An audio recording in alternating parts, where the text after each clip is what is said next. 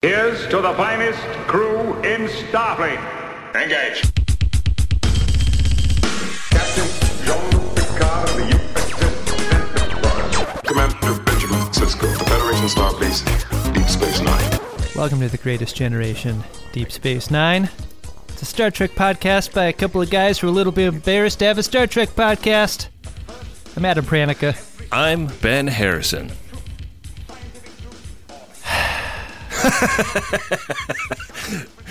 Oh, Adam. Oh, no. We can't start the show like that. I'm sending a message from me into the future, Ben. Yeah. Oh, yeah? This is, by the time this episode comes out, this will be past me speaking. Uh-huh. To future me, because I listen to every episode we put out there. I don't know if you know that.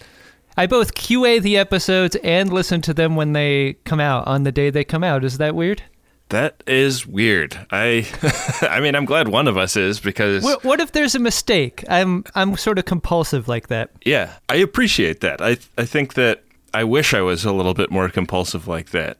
I'm locking and unlocking the door 5 times before I publish the episode. There is a mistake. I think we can all count on... this whole podcast is kind of a mistake. It's been a terrible mistake from the start. It's true. I was looking at the calendar, though, Ben, the calendar for when this ep comes out, and this is going to come out the week after my dog goes back into surgery. Unfortunately, the first leg surgery was successful, so successful on my dog that he immediately blew out his other leg, his what was previously known as the good leg, about a month ago. And so now we've got, if a dog had the odometer button that you reset when you gas up a car, the 8 to 10 weeks of rehab will have begun a week before this show has come out. Fuck, man. And we had just gotten to the end of the rehab, which was not an insignificant amount of effort.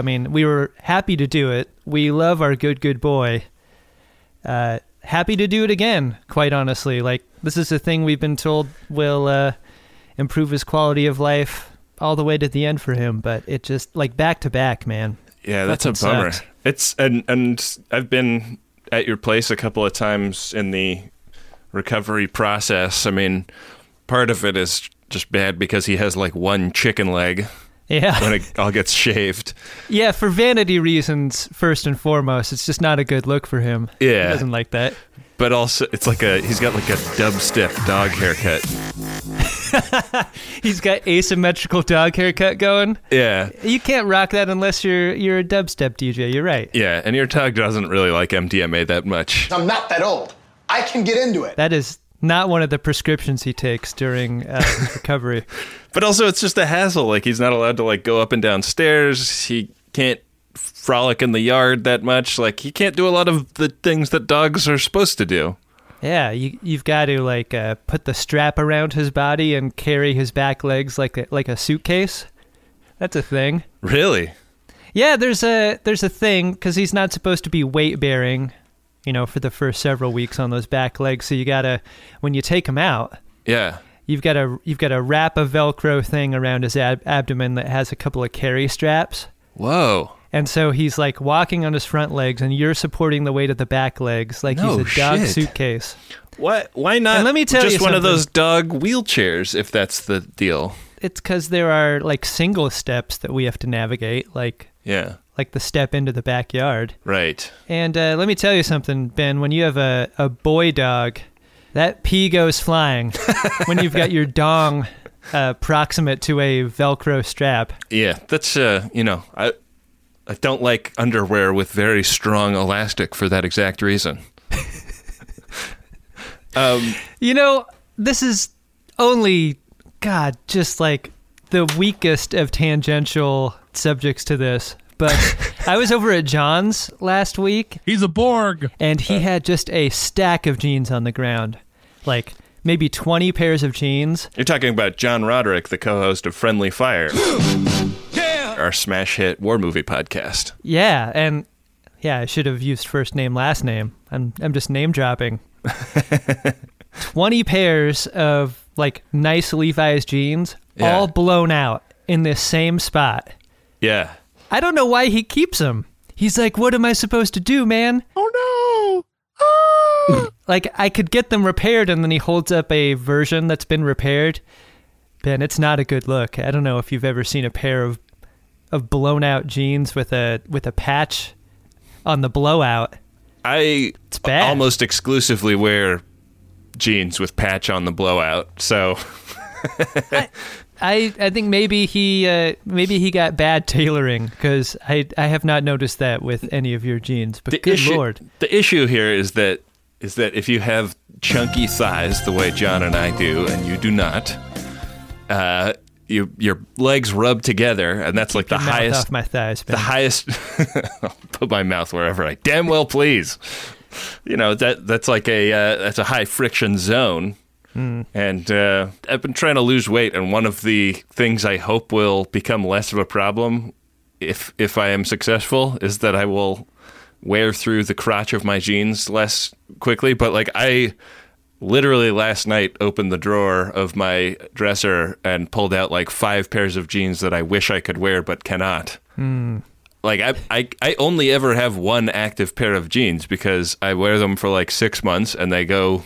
and the crotch dies, and I have to go buy new ones.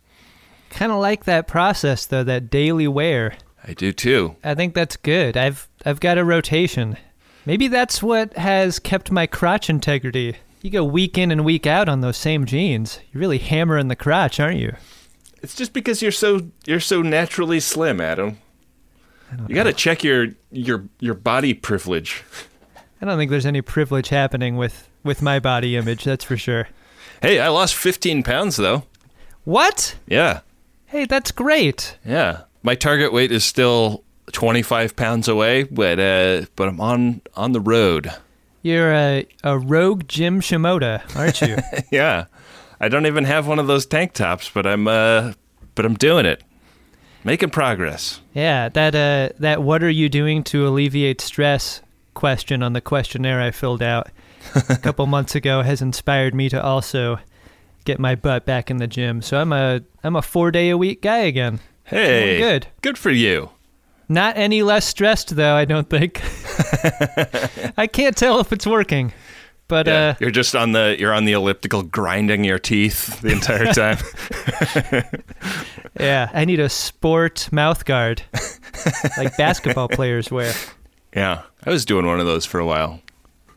Well, much like recording a show to send into the future by several weeks, so too is the story of one Miles Edward O'Brien on today's episode. Ben, what do you say we get into that story? I am all for that plan of action. All right, today's ep is Deep Space Nine, Season 3, Episode 17, Visionary. Do you realize how incredible this is? No, of course you don't. Ben, we start off in a place that I think we now realize is the most dangerous station in Ops. It's the pit, right? Yeah, it's the pit, and O'Brien appears to just be napping on the job. I am Chief Miles Edward O'Brien. This is fucking spectacular. Right there in the command center of the entire station. If you're gonna nap anywhere in Ops, that's the place, right? I mean, outside of the dangerous electrical shock hazards, I think staying out of sight is probably a good idea. But also, like, I mean, we see the instrument panels on starships blowing up all the time. And I think that it's smart that Deep Space Nine has centralized all of the explodey parts of their computer in one place, you know? And it's like, because it's in a pit, it's contained, you know? Nobody's going to get blown up by an exploding panel. Does the pit have a blast door that closes? Like, if shit just starts going crazy down there, can they roll it closed? Can they seal O'Brien in like Steve Zahn in Crimson Tide? Tell Keiko I love her! I love that idea. It fills up with water, and they're like, why is there water in there? But yeah, the chief was messing around with an EPS conduit. Plasma exploded on him, and he's been irradiated. The doctor is saying, like, I do think he should be restricted to light duty for the next few days. I want to ask this question as gently as possible, Ben. Uh-huh. Do you think O'Brien's good at his job? Because, like, an electrician who shocks himself or gets injured as often as O'Brien does, probably not going to get a great score on Angie's List, right? I mean, I don't give a shit. As long as he fixes my fucking wiring. Yeah, it's not your body. Yeah. Do whatever you want, man. I don't know. I expected more respect for the trades out of you, given our mutual this old house affection. No, I mean, I think that it would have been nice for O'Brien's rep if they could have worked in one line about there was like a microfracture in the metallurgy that nobody could have known about unless they had like a Geordie LaForge visor, you know? That's what I'm saying. They should get him off the hook a little bit because they're starting a pattern. It's a pattern, but it's also like a piece of shit station, you know? Right. So yeah. I don't think he was in and out of sick bay as often for work-related injuries on the D. He had to go get his injuries in the holodeck instead. Right. I love how Bashir prescribes light duty for O'Brien as if every job in the history of the Federation isn't light duty. Like, would he ordinarily be going into the cargo bay and, like, hand stacking shit? Yeah, I don't know. I mean, gotta move around, you know? Gotta close those rings. So, yeah. Well, this is all fun, but Kira comes in and interrupts everybody and says, "Don't mean to spoil the fun, but the Romulans have arrived." Yeah. On their way down to roll out the welcome mat for these Romulans, Kira and Sisko bump into Odo and some security dudes who are in the process of detaining a punk in Drublic Klingon. And there's just a fun little coincidence that the station is going to be hosting some Klingons and some Romulans at the same time. Uh-oh. Yeah, this is a problem, Ben, because they famously don't like each other. Yeah. I mean, if you're going to rank PtaQs, according to the Klingons, I mean, Romulans are right up there. Yeah, they're the leaders in the PtaQ clubhouse. They're top PtaQ. These Romulans are a delegation that are here to make good on the deal that the Federation struck with the Empire for getting a cloaking device for the Defiant.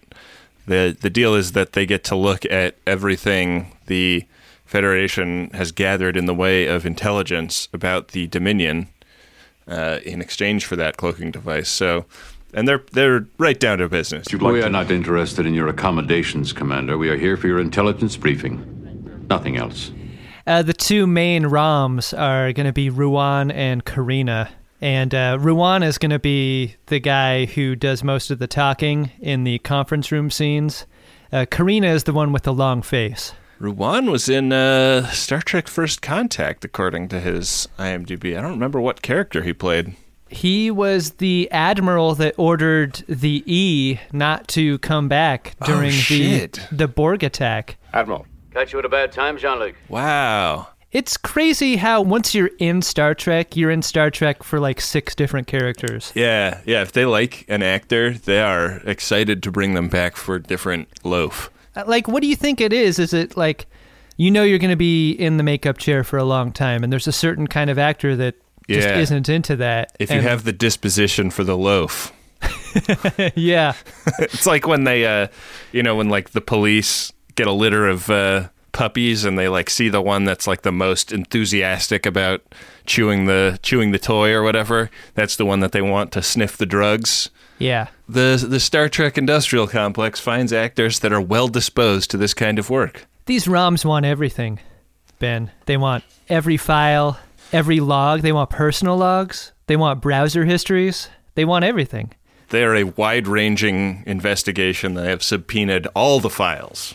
Seems fair, though. I think when you're given cloaking devices out, you're inclined to ask for the maximum in return. That includes any classified reports you may have made to Starfleet Command? The requests that they're making are based on the fact that they have no eyes in the Gamma Quadrant. They have not sent ships through. So, I mean, there's like at one point bit of a argument between Kira and Sisko, where Kira's like, why are we working with these turkeys? And Sisko's like, I don't know. I kind of see it as like pretty reasonable. They're asking for everything as a negotiating tactic, and we'll work with them until we're both happy with what we're giving them. But this was the deal, and they're a known. It's always a game of chess with them, and they've been playing chess from the beginning. If we can hit that bullseye, the rest of the dominoes will fall like a house of cards. Checkmate. Some of my favorite shots in this series are like a Galaxy class or a Del Sol parked at the station, and we have Romulans and Klingons at Deep Space Nine at this point, and we never get an exterior of the station to see either of these ships, and I thought that was really disappointing. It was disappointing, but I think that if you're looking for exciting model effects in this episode, don't worry, they're coming. Golden cartoon. The cut. Golden cartoon. So, Adam, when you put a dartboard up in a bar... Now, when you're hanging a dartboard in your home's recreational space, you're going to want to make sure that that board isn't right next to any bar stools. Well there, Diane. You see, darts are a sport that were originally invented by the Mayans and came up through Florida as the conquistadors explored the mainland of North America. We're down here with our homeowner, Mon. Mon, what can you tell us about this recreational space? Mon, a man of very few words.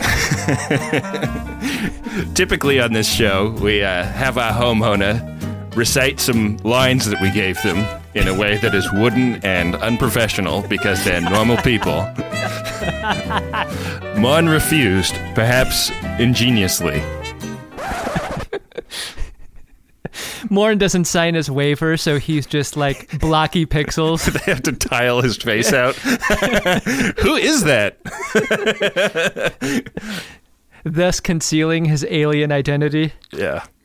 But O'Brien's pretty psyched about remaking Quark in the image of the Irish pub he always wished it was. Yeah. And Quark doesn't really understand. He flings all the darts at once, and they all hit Morn. No! And, I mean, if Morn isn't wearing the puffer jacket, he's probably in some trouble. I wondered if the implication is that that's a puffer jacket or that that's a very skin-tight garment, and his beefy body is right behind it. Oh, man. That's some prime beef, if so. I didn't even consider that may be real beef. Dax loves that dude. Yeah. Maybe it's because he's so beefy. It would make a lot of sense. So O'Brien, grabs the darts. He's like, not how you do it, Quark. Let me show you. And he tosses a dart, and, mid-throw, the screen flashes, and suddenly he's up on the upper level of the promenade, watching himself talk to Quark about how the Klingons have destroyed the holosuites.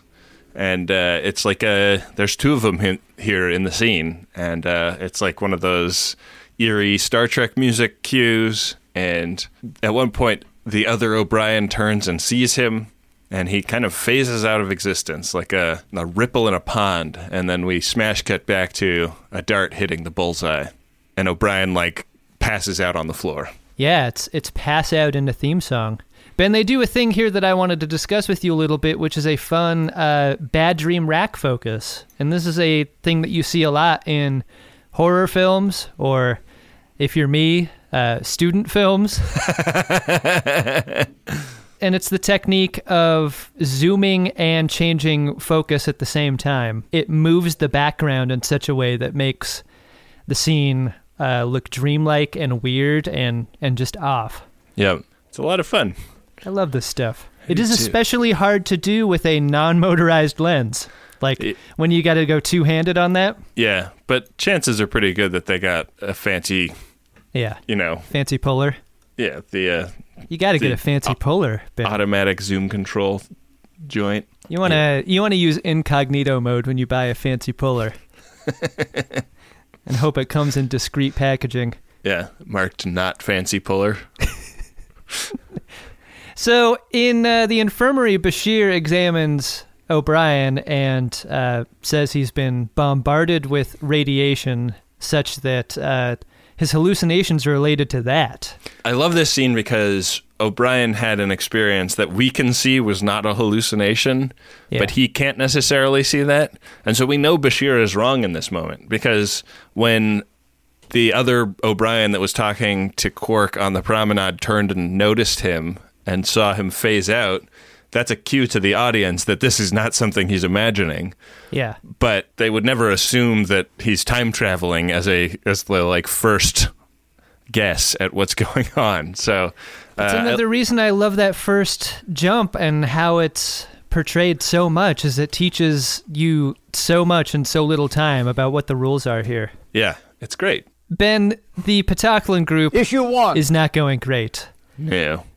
Because the ROMs are asking a bunch of uncomfortable questions about the Dominion and their last interaction with them, and it seems to be pretty Odo-based. Like, they're aware of Odo, they're aware of Odo's relationship to the Founders, and they are suspicious of that relationship. Right, they're aware of it, but they also don't really understand it in the same way that we do. Like, they're understanding that he is a member of the same race as the Founders.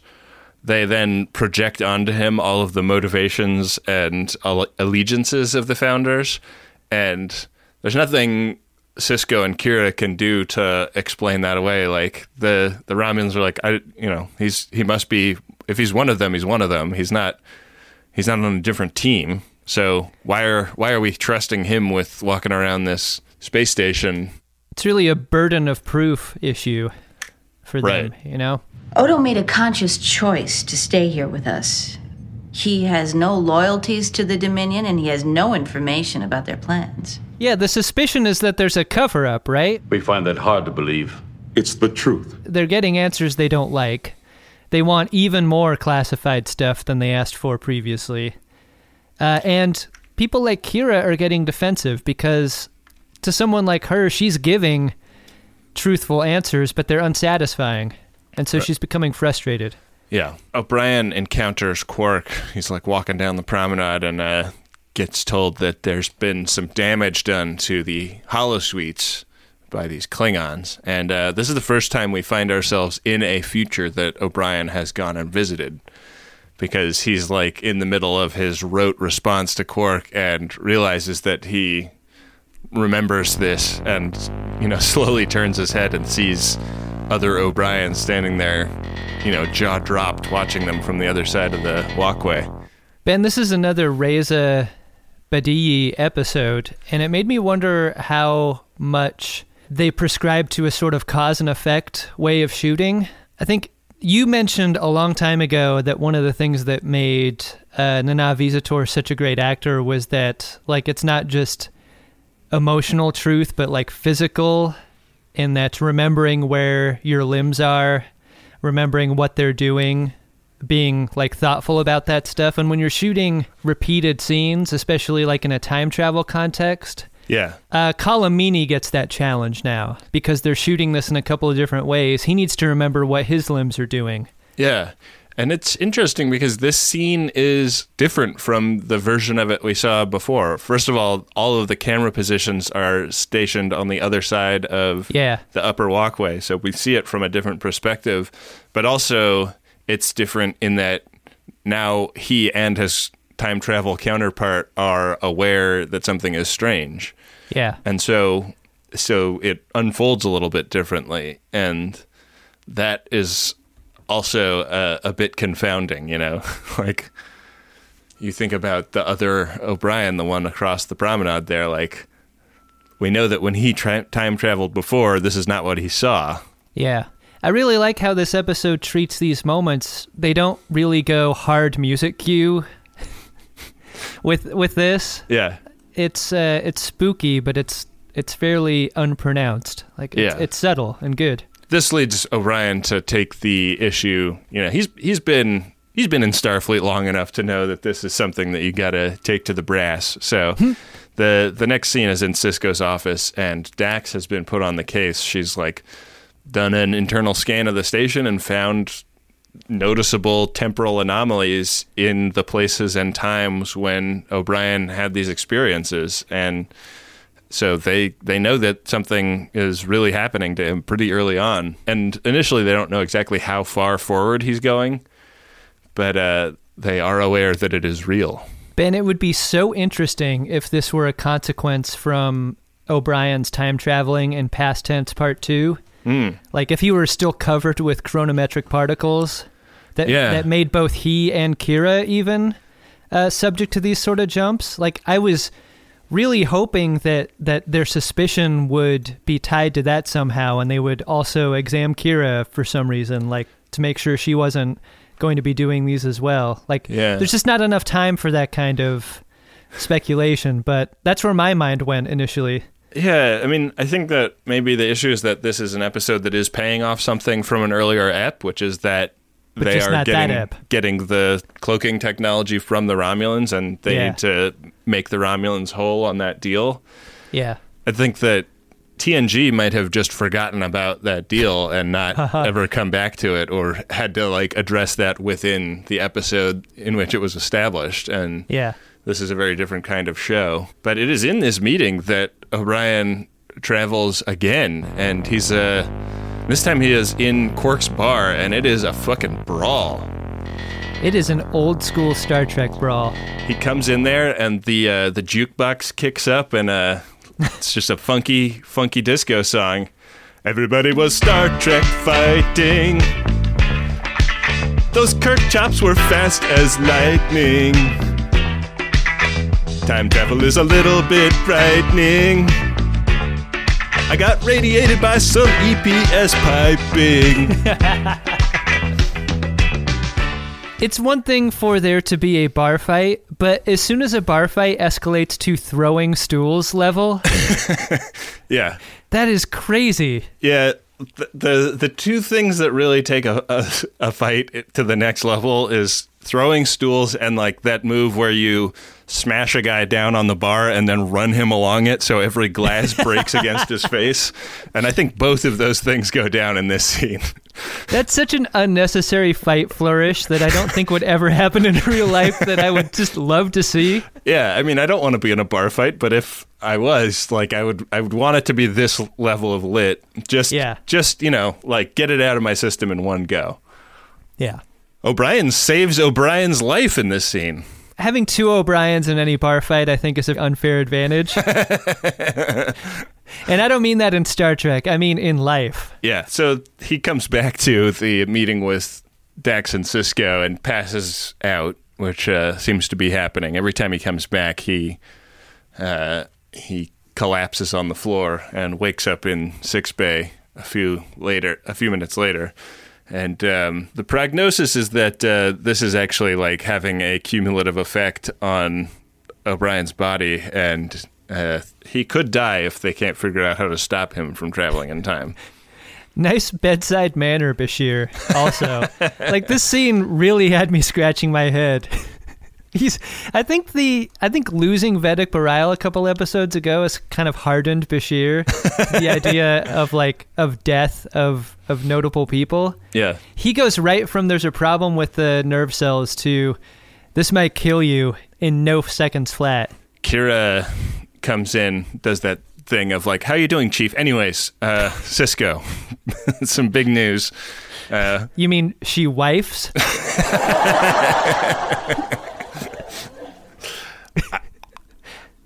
Yeah. I guess is Sisko Kira's work husband? Yeah, I think that makes sense. Wow. You think that Bareil was ever threatened by that? I think Vedic Bareil was threatened by interesting storylines. That's the only thing that he was afraid of. Man, you're nasty to that guy. I know. What the fuck is wrong with you? Kira is upset that the Romulans' demands are so onerous, and Sisko is like so chill about this. He is all about keeping the peace, whatever the cost. He's like, just give them whatever they're asking for. Like, this is fair. This is like, I mean, he draws some bright lines, right? He says no personal logs, no unrestricted access to the Defiant, but he also sees where they're coming from. His point is like, this has been the deal the whole time. Like, nothing about this should be surprising. Yeah. And then, weirdly, we cut to the meeting room, and it's just Kira and the Romulans. I thought it was weird that Sisko wasn't in this scene. The cut from this scene... I'm always diplomatic. ...to that one... That is the most ridiculous thing I ever heard, and I resent the implication. ...is one of the big laughs of this ep. And I think, and of this season. It was great. But yeah, she should not have been left alone in that room with them. They have the vibe of the consultants that they bring in Office Space to, like, assess whether people, should be... have their jobs eliminated, and Kira's going like, I have people skills! I'm good with people! They're doing that thing that is very familiar to people who know me, which is, like, it's so irritating to have one party in an argument super calm while you're trying to argue with them with, like, a raised amount of energy. Yeah. Me being the calm person that's very irritating to others. Yeah. You are very irritating. What are you doing? What are you doing? Mind what you're doing now.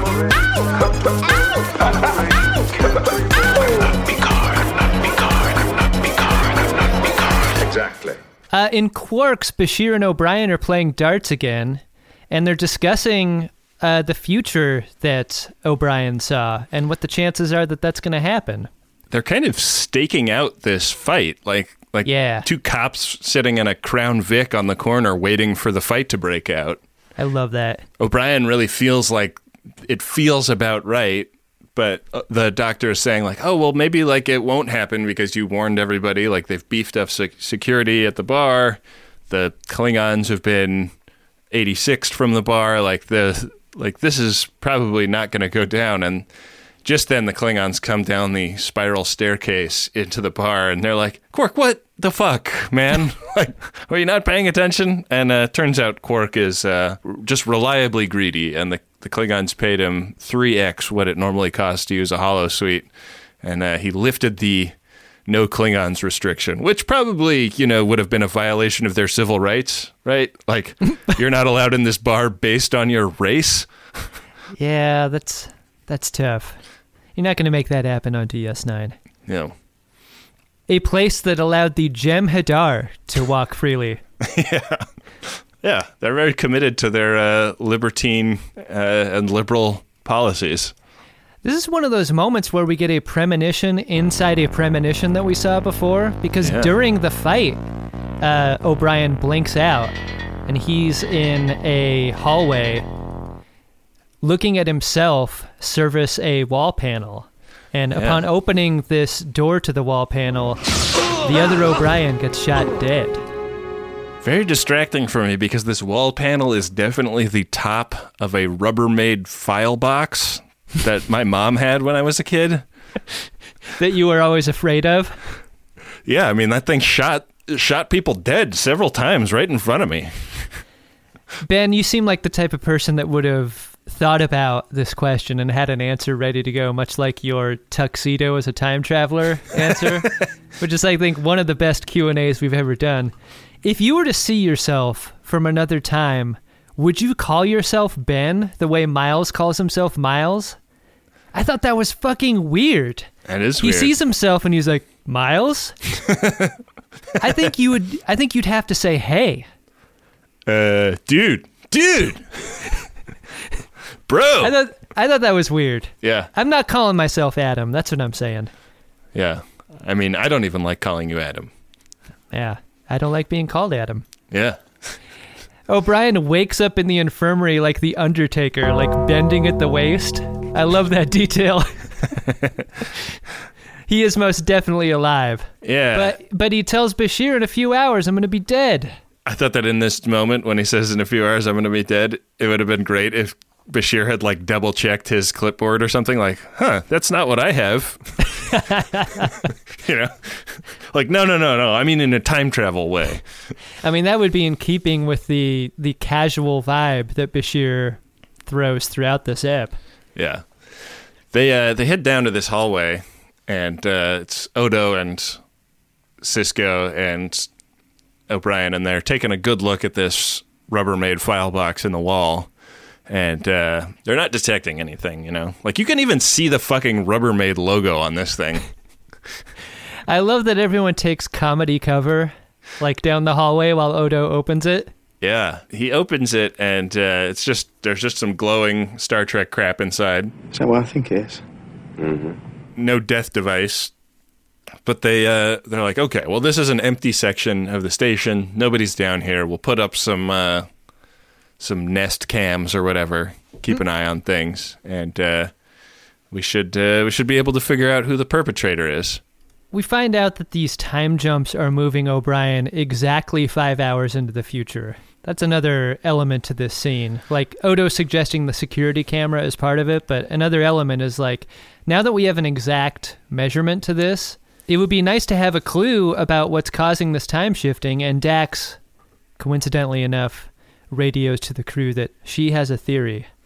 Yeah, in ops, she shows them a singularity that is in orbit of the station, and they, I think, initially are treating this singularity as potentially just some weird space phenomenon. Yeah. That is, it's on an ellipsis, so whenever it gets, like, to one part of it, it emits something that is pulling O'Brien into the future, which is why the jumps are kind of a predictable amount of time and at a predictable interval. So they're starting to wrap their heads around this, and like the doctor has like an idea for how to cure him of time travel, but they're not treating it as being like an intentional threat, you know? They're just treating it as being like a Star Trek puzzle. Up to this point in the ep, O'Brien has sort of viewed these jumps with curiosity.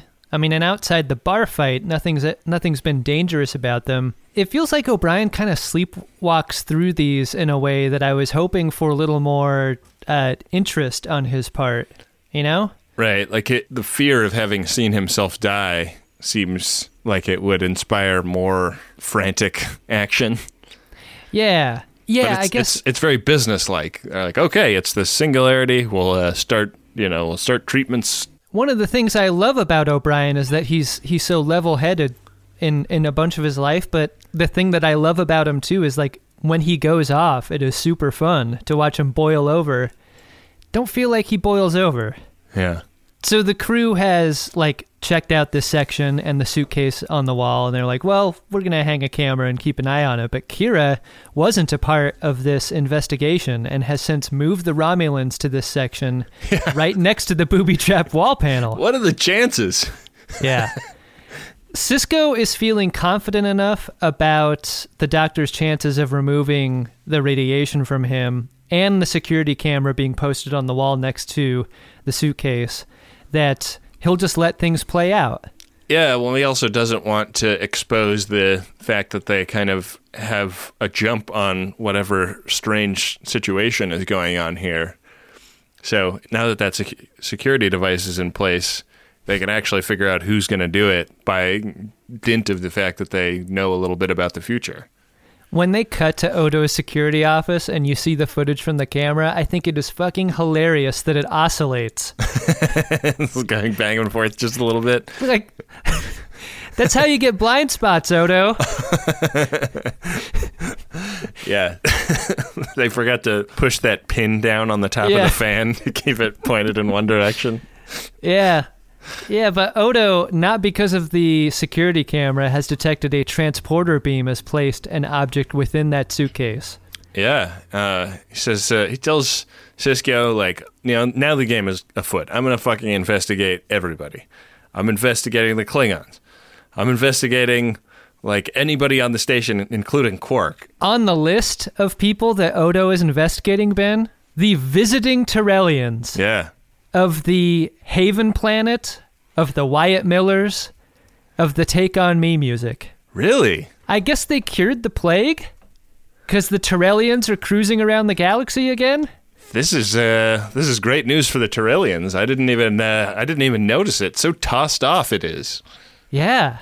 Like they throw it in on this list, but that's a big name to be on that list. I'd investigate Wyatt Miller, Ben.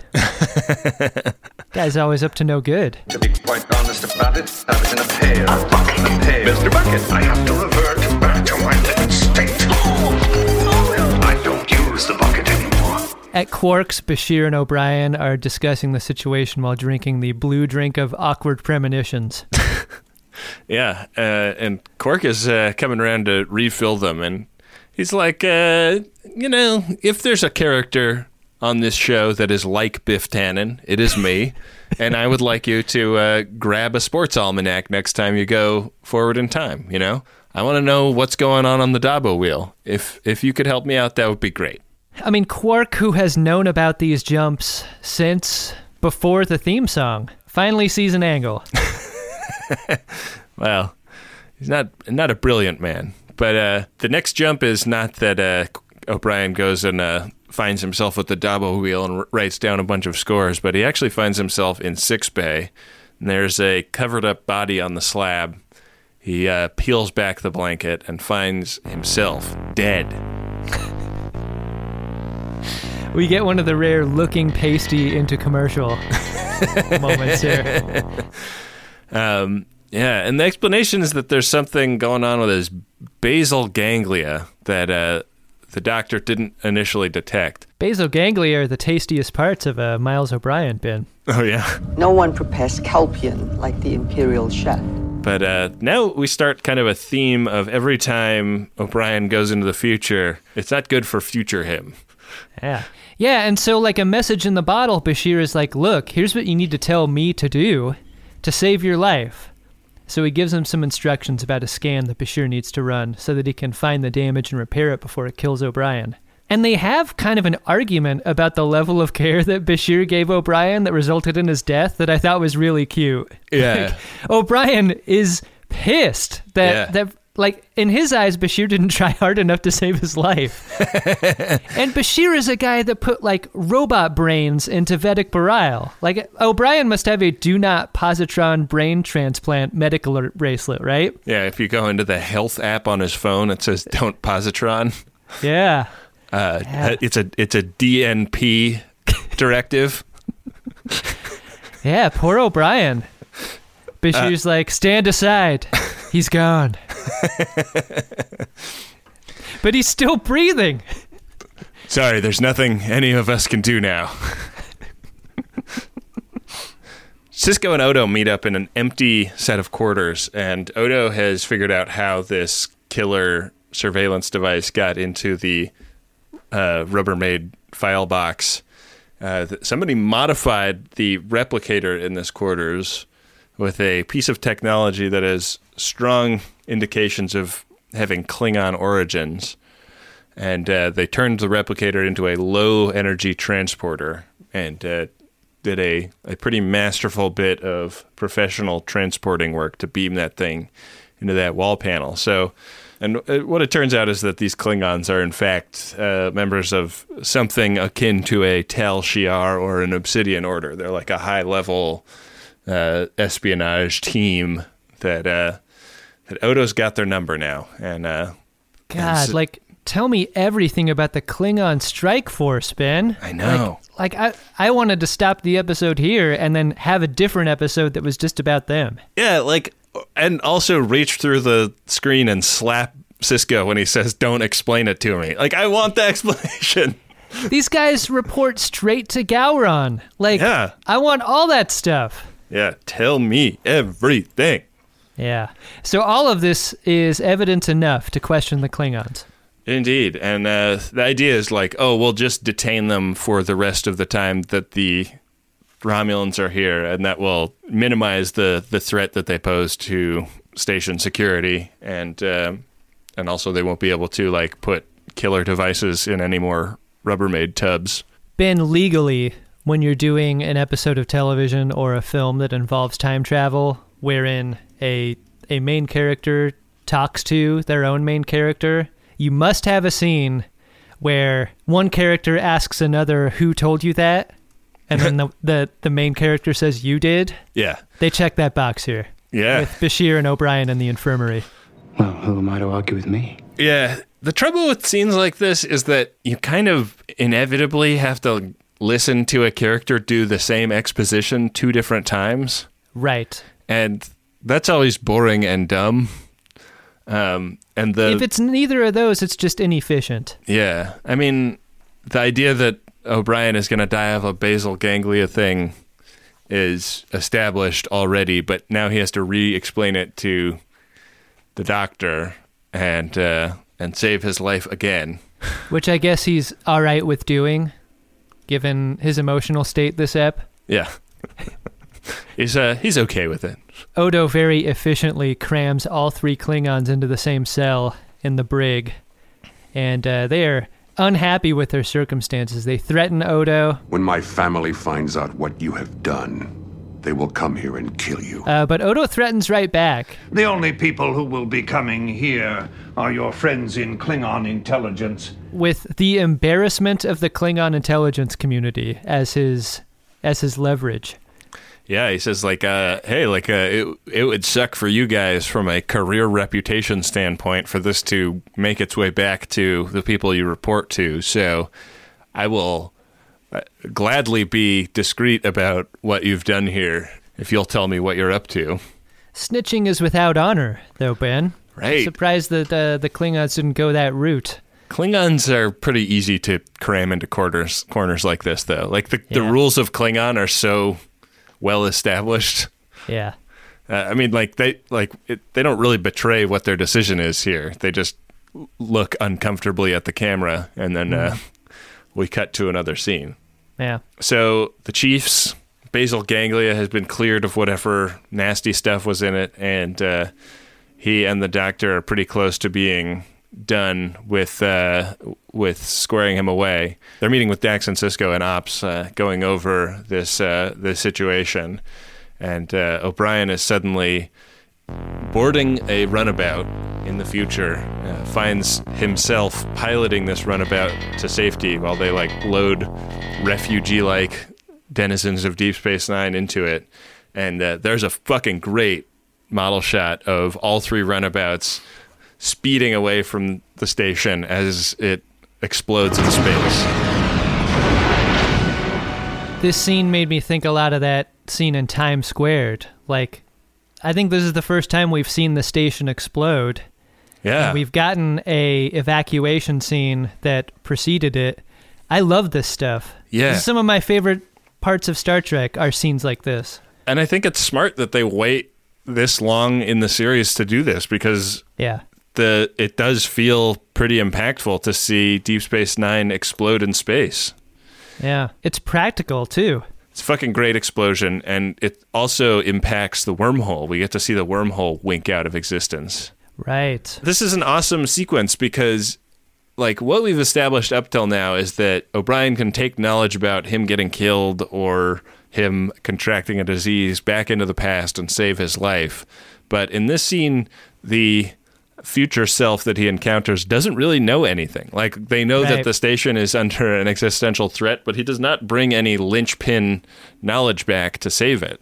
And I feel like the danger feels very real now, in a way where, if he'd just been given another Contra code to punch in when he gets back to his time, this episode would fall flat.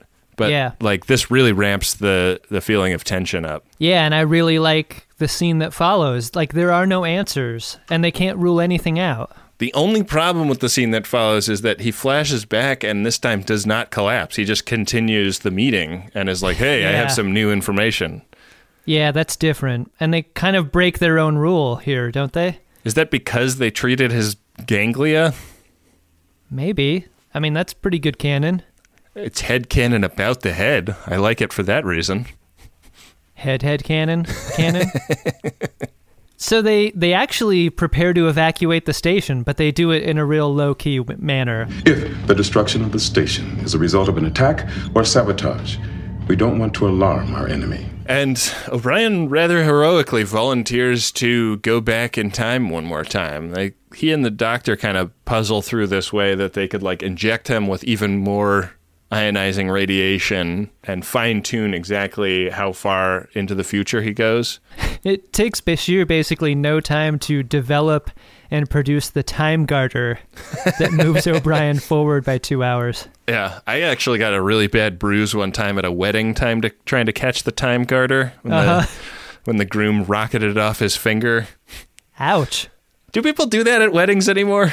Yeah, I think that's still a thing. Wow. The wedding phase of my life seems like it's many years in the past, like the years where you would go to 5 weddings in a summer.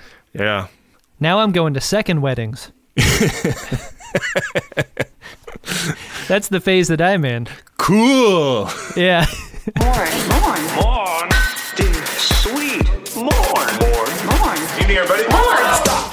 Hammer time. I love this scene because it's one of the rare moments when an officer feels the mortality of a moment before a mission they're about to do. Mm-hmm. Like O'Brien actually does I've got a letter in my quarters for Keiko, man. Yeah. You know what to do with that letter, right? I understand, Miles. It's also the first time Keiko has come up in this episode, which I felt was a little weird before this. O'Brien's like, yeah, I think very little of her when she's away. I've been jacking it a lot, and frankly, like, the hormones in my system just don't turn my thoughts to my wife that much as a result. My dick is fucking burger right now. Like, I would actually welcome the sweet release of death. Like, have you ever gotten like a hot Italian sausage at the grocery store and cut the casing off? That's kind of what it looks like down there. When O'Brien appears in the future, he appears in his own quarters and wakes himself up. The question this is another depiction of a person in Starfleet who doesn't sleep beneath a blanket. Yeah. I'm always distracted by this little shit. It doesn't make any fucking sense. Why? Why isn't he sleeping under a blanket? Yeah. Not even possible for me. Yeah. No. Not only that, he's sleeping on top of the blanket. Like when he gets up. It's not that he doesn't have one. Yeah. Also, that bed is not big enough for him and Keiko. Like, does he have a single man bed while she's out of town? Is O'Brien Benjamin R. Harrisoning and doing like 2 double beds in the quarters? And that's his? Does he have a man cave in his apartment and he's sleeping in that while she's gone? Anyways, another confusing thing about this scene is that sleepyhead O'Brien, that time travel O'Brien is waking up, does not appear to be hip to the scheme of time travel. I was right there with you, Ben. Why doesn't he already know? Why isn't he awake and waiting? Yeah, like, okay, what do we do? What do we got to do? Yeah, and just like the moment when you or I are asking each other these questions, like they have an argument about temporal mechanics in which they state how much they hate temporal mechanics. Like, it's a slide whistle reference to the logical fallacy of this. Yeah. Weird. I hate temporal mechanics. Well, they make it up to Ops just in time for the bangers to start a-dropping, and we get up on screen the Romulan warbird coming in like a super high-speed attack run on the station. And while they scramble to try and get the defenses going, the time travel O'Brien collapses on the stoop there, and very weakly passes his time travel armband over to Bathrobe O'Brien, who he sends back into the past to bring the message that the singularity in orbit around the station was not a space phenomenon, but was in fact a cloaked warship. Is there a pajama-clad O'Brien in the Playmates action figure collection? Because if so... Oh, man, with the armband action accessory. With the time garter? Yeah. Give me that. It's like bright orange plastic with no... It's not painted or anything. No. That's like the shittiest thing about those toys is all the little accessories are just like purple. They're nonsensical. Like it drove me crazy as a kid that there would be like a purple tricorder. Yeah. Like, that's not what color tricorders are. Yeah, I gotta tell you, I'm opening up every action figure I get, and I'm just throwing all that stuff away. That's probably sacrilege. That probably means we'll stop getting sent action figures by the Friends of DeSoto, but... Better take that out, then. This is a crucial moment, because the O'Briens flip-flop time periods. Yeah. They exchange.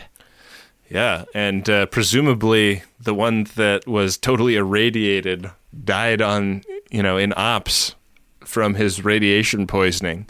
But Bathrobe O'Brien appears in Six Bay, like kind of creepily hovering behind the doctor. Chief, what happened? And the doctor is like scanning him. He's like, what the hell? Why aren't you totally irradiated? What's going on? He's like, I switched with my counterpart. There's been a change. They never even considered this as an option. It is crazy that the O'Brien that we get for the rest of the series, for the rest of his life, is not the O'Brien from this specific timeline, right? Yeah. It's bizarre. It's we'll have to watch him closely and see if he seems strange for any other reasons. He's always been a little squirrely. So presumably these Romulans have been interviewing every person that lives on the station, because we find out that they've been interviewing Quark. Sisko and Kira and Odo and some security guys barge into the conference room and say, Quark, you're free to go. And then they Sherlock Holmes the Romulans about their evil plan. The evil plan was basically that the Romulans felt the Dominion was an unknowable threat, and therefore they were just going to take it off the board by exploding the wormhole. And exploding the station was actually to cover up what they had done. They were going to make it look like the wormhole spontaneously exploded and that the station was a casualty of that. An interesting theory, Commander. It's a great moment for Sisko specifically because he gets to rise to this moment and really throw it back in their faces. Yeah, and he's like, I got 50 photon torpedoes aimed at your ship's dick. And if you don't want your ship's dick to get blown off, you'll call it off. I think it's time we left. This is an offense for which the Romulans should be punished, like diplomatically. But I get the sense that that'll never happen. Like, this is just the shit that they pull. And then they never get punished. Romulan's gonna rom. Like, this should be a war-making offense. They get beamed off the station instead of leaving on the ship they came in on. Did you think that was weird? Oh, I didn't realize that. Remember, they came in through the docking ring. Yeah. But were they on a Romulan ship, though, or were they just were they flying commercial? That's the thing, Ben. We never see the exterior, so we don't know. Do they have Delta radiation butt plug status? Yeah. The button on the episode is Bashir and O'Brien playing darts again. And Bashir is playfully needling him about what he might know about the future. Is this the same night that the station would have presumably blown up? Like, how? Because O'Brien knows that they're going to get Dabo on the Dabo wheel over there, and kind of teases Quark with that. But would he have gone and hung out in the bar all night with his buddy Bashir in the other timeline? Here's what my headcanon presupposes. It's that I don't know a lot about Dabo, but I feel like it's a coin flip. And the opportunity to fuck with Quark in the way that O'Brien has here is such that he's going to call Dabo before it happens, because it's probably a 50-50 chance that it does. And if it hits, it is just going to melt Quark's mind. But also, would this O'Brien know that Quark had asked for special future knowledge? Here's the thing.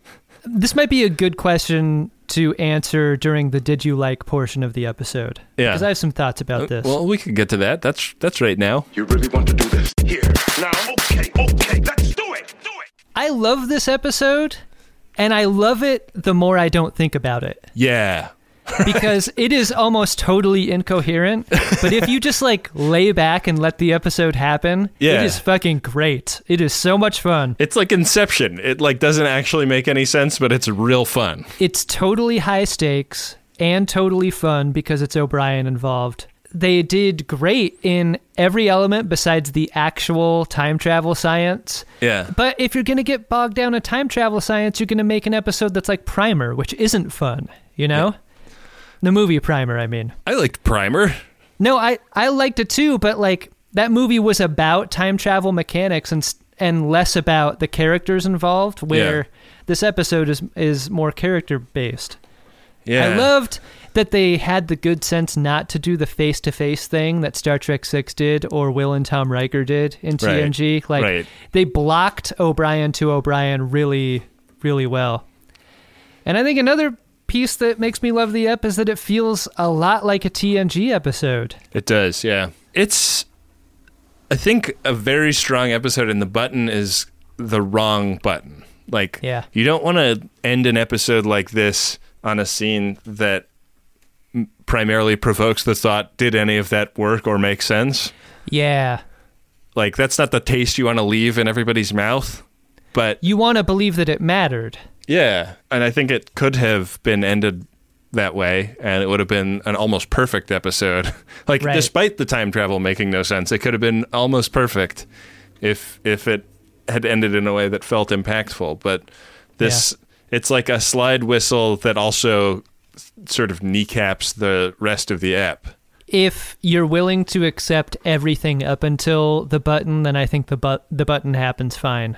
Yeah. Like, and that's where I'm at with it. Like, if I'm viewing the entirety of the episode and applying the same rules, and my rules are don't think about it, then great episode. One of my favorite episodes of DS9 so far, I would say. Fun. Do you want to see if we have any great Priority 1 messages? Yeah, let's hit it. Priority 1 message from Starfleet coming in on secured channel. Need a supplemental income. Supplemental income? Supplemental. Supplemental.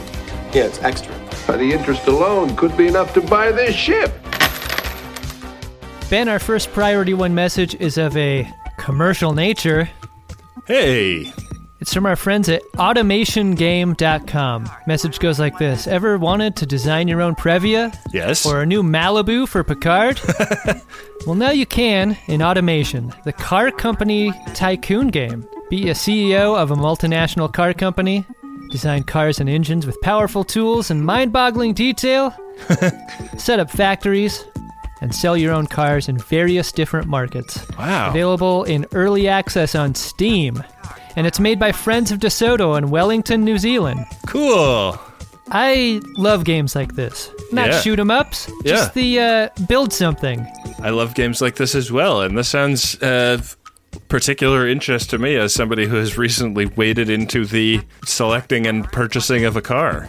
Yeah, you're a recent carman, Ben. Yeah. The last piece of this message says, P.S. Can Ben, Adam, and hopefully John please come and do some shows as we love watching podcasts live? Man. Well, got to tell our friends at automationgame.com that we have talked to our booking agent about going there. It's something we want to do badly. So. Yeah, no timeline for that. The thing that's going to make it happen is if we can get some actionable intel on the size of our audience there.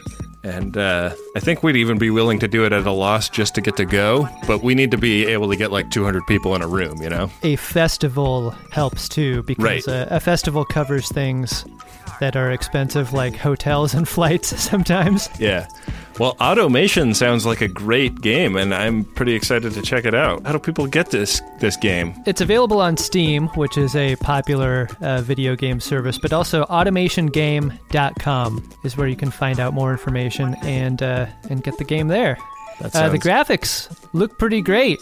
Yeah. If you're a car nerd, especially, like a car tuning simulator, looks like a lot of fun. And I know you to be an actual car nerd. So that's me. This is right in your wheelhouse. So to speak. Adam, our second Priority 1 message is of a personal nature, and it is from Gina R. Collins. Hey. And it is for Kevin Collins. It goes like this. Happy birthday, anniversary, and Christmas, my 42. You're one of my favorite Time Lords, Starfleet officers, and nerds. Thank you for introducing me to the pod and to our TGG family. Here's to our next adventure. Love always. Shout out to that TGG fam. Yeah. I mean, I wonder how Kevin feels that Gina has taken on my middle... Maybe Gina naturally had my middle name. Maybe that's the middle name she was given at birth, but I suspect that she took it as a nom de guerre the same way I did. So I wonder how Kevin feels about that. I don't know. Non-threatened, hopefully. Yeah. It seems like it's all in good fun. And it seems like there's a lot of love headed toward Kevin from Gina. Well, if you're a friend of DeSoto or even a family of DeSoto with a message for another friend or family member, you can take it out over to MaximumFun.org/Jumbotron, where personal messages are $100 and commercial messages are $200. They're a great way to help the ongoing production of The Greatest Generation. They sure are. Hey, Adam. What's that, Ben? Did you find yourself a drunk Shimoda? Drunk Shimoda! Yeah, it's Bashir. Bashir fails to see the magic in this episode at all. And the moment where he should have felt it the most was he had watched his friend die. Yeah. And then the appearance of a second O'Brien should have at least made him raise an eyebrow. Yeah. Doesn't even do that. Weird. Something's wrong with Bashir. I mean, I think you want a doctor with, like, steady surgical hands. Yeah.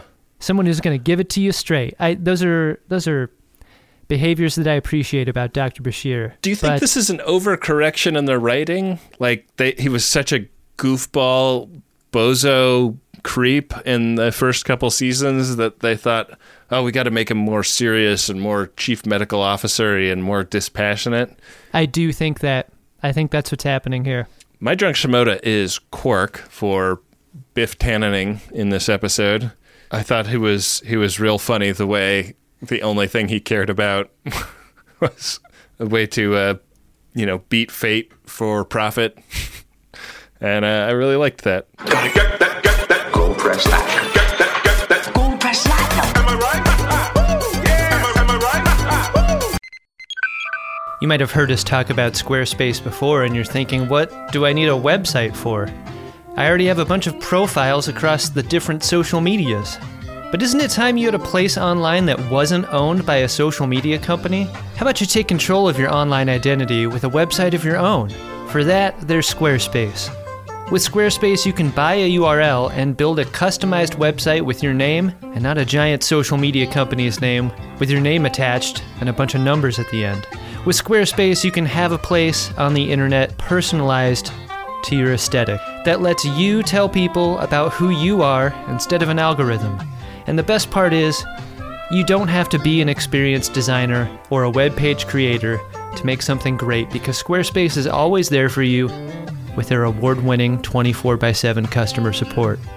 Don't settle for being another company's product. Be your own product with a website that's all you with Squarespace. Go to squarespace.com for a free trial, and when you're ready to launch, use the offer code SCARVES to save 10% off your first purchase of a website or domain. That's squarespace.com. The code is SCARVES. Think it, dream it, make it with Squarespace. Boy, do I love a microdose gummy from Lumi Labs. I'm running low, so I'm going to head over to microdose.com pretty soon and put in another order. Microdosing is a technique I use to steer my mentals in a preferred direction several times a week. And I just love it because you can really predict what is going to happen and to what degree it is going to happen, because these are very low-dose cannabis gummies that give you an entry-level dose that help you feel just the right amount of good. And they've been super loyal as sponsors to Greatest Trek and Greatest Gen, so I hope you will give them a try. Get 30% off your first order plus free shipping today at microdose.com. Promo code SCARVES. It's available nationwide. That's microdose.com. Promo code is SCARVES for 30% off and free shipping. Microdose.com, promo code SCARVES. Back for another game. You know it. What's going on? Just one more week till Max Fun Drive. Hard to believe. It's been a heck of a year since the last one. We're now a worker-owned co-op. We raised $50,000 for charity last year. And we've added a bunch of awesome new shows. But do you think we're ready to do it again? Absolutely. Lovely new gifts are lined up. The episodes will be amazing. And wait till everyone hears the bonus content. Yeah, plus they know to go to MaximumFun.org/newsletter, so they're getting all the news. Oh, like that meetup day is on Thursday, March 21st. Then what's bothering you? Me? Oh, nothing. We're all set for Max Fun Drive to start on Monday, March 18th. I just didn't want you to see this coming. Check. What? Hang on. Most of the plants humans eat are technically grass. Most of the asphalt we drive on is almost a liquid. The formula of WD-40 is San Diego's greatest secret. Zippers were invented by a Swedish immigrant love story. On the podcast Secretly Incredibly Fascinating, we explore this type of amazing stuff. Stuff about ordinary topics like cabbage and batteries and socks. Topics you'd never expect to be the title of the podcast. Secretly, incredibly fascinating. Find us by searching for the word secretly in your podcast app. And at MaximumFun.org. Gold press that. Gold press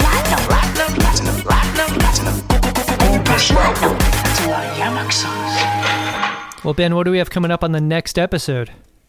The next episode is Star Trek Deep Space Nine, Season 3, Episode 18, Distant Voices. An alien named Altovar approaches Bashir to obtain a restricted substance the doctor refuses, prompting Altovar later to break into the infirmary. That's, of course, the Netflix episode description. The Amazon description is comatose and dying after an alien attack. Bashir must access different parts of his personality, which take the form of crew members to save his life. There's a writer that's seen the whole episode. Yeah. Sounds kind of like a prophet orb experience, right?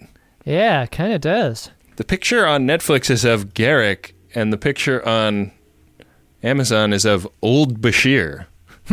So this could be a weird ep. Looking forward to it, Ben. I am too. Do you want to head on over to gach.biz/game, where we host Game of Buttholes, Will of the Prophets, and find out if we will be doing this in any particular type of way? Gotta do that. All right, Ben, we are currently on square 43, where just ahead we've got The Traveler episode, and then in the great distance we have a space butthole ahead. Yeah, and that space butthole leads to a fuck it, we'll do it live. You're required to learn as you play. Roll. I've got the die in my hand. I have rolled that die, and it is a 1. Chula! Did I win? Hardly. We are on square 44 for the next episode. Just a great and regular episode of The Greatest Generation. Yeah. Well, our thanks to our buddies Felipe Sobriero and Craig Anderson for making the gach.biz/game website. Yeah, thanks a lot, guys, for improving the game experience for all. We got some other thanks to do, Adam. First of all, let's thank the great friends of DeSoto who take it upon themselves to help support the production of this program by going to MaximumFun.org/donate.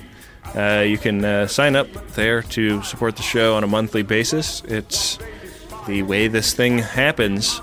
We also really appreciate everybody who leaves a nice review in the podcasting app of their choice, most specifically in Apple Podcasts, which really moves the needle in a big way on our download numbers. Thanks to all of those folks.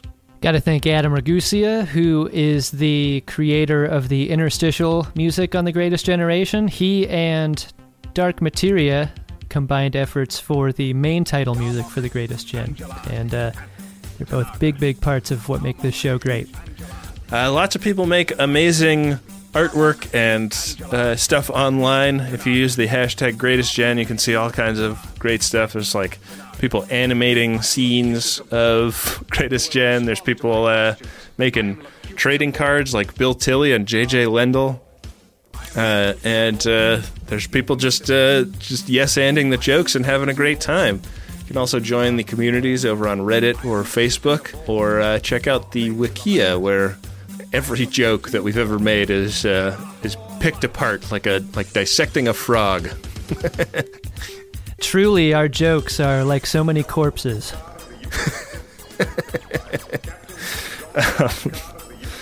Is that it? Yeah, go to MaximumFun.org and check out some of the other great shows on the network, including The Greatest Discovery and Friendly Fire. Yeah, those are some great shows right there. Yeah. And with that, we'll be back at you next time with another great episode of Star Trek Deep Space Nine and an episode of The Greatest Generation Deep Space Nine, which does the show while wearing burlap sacks.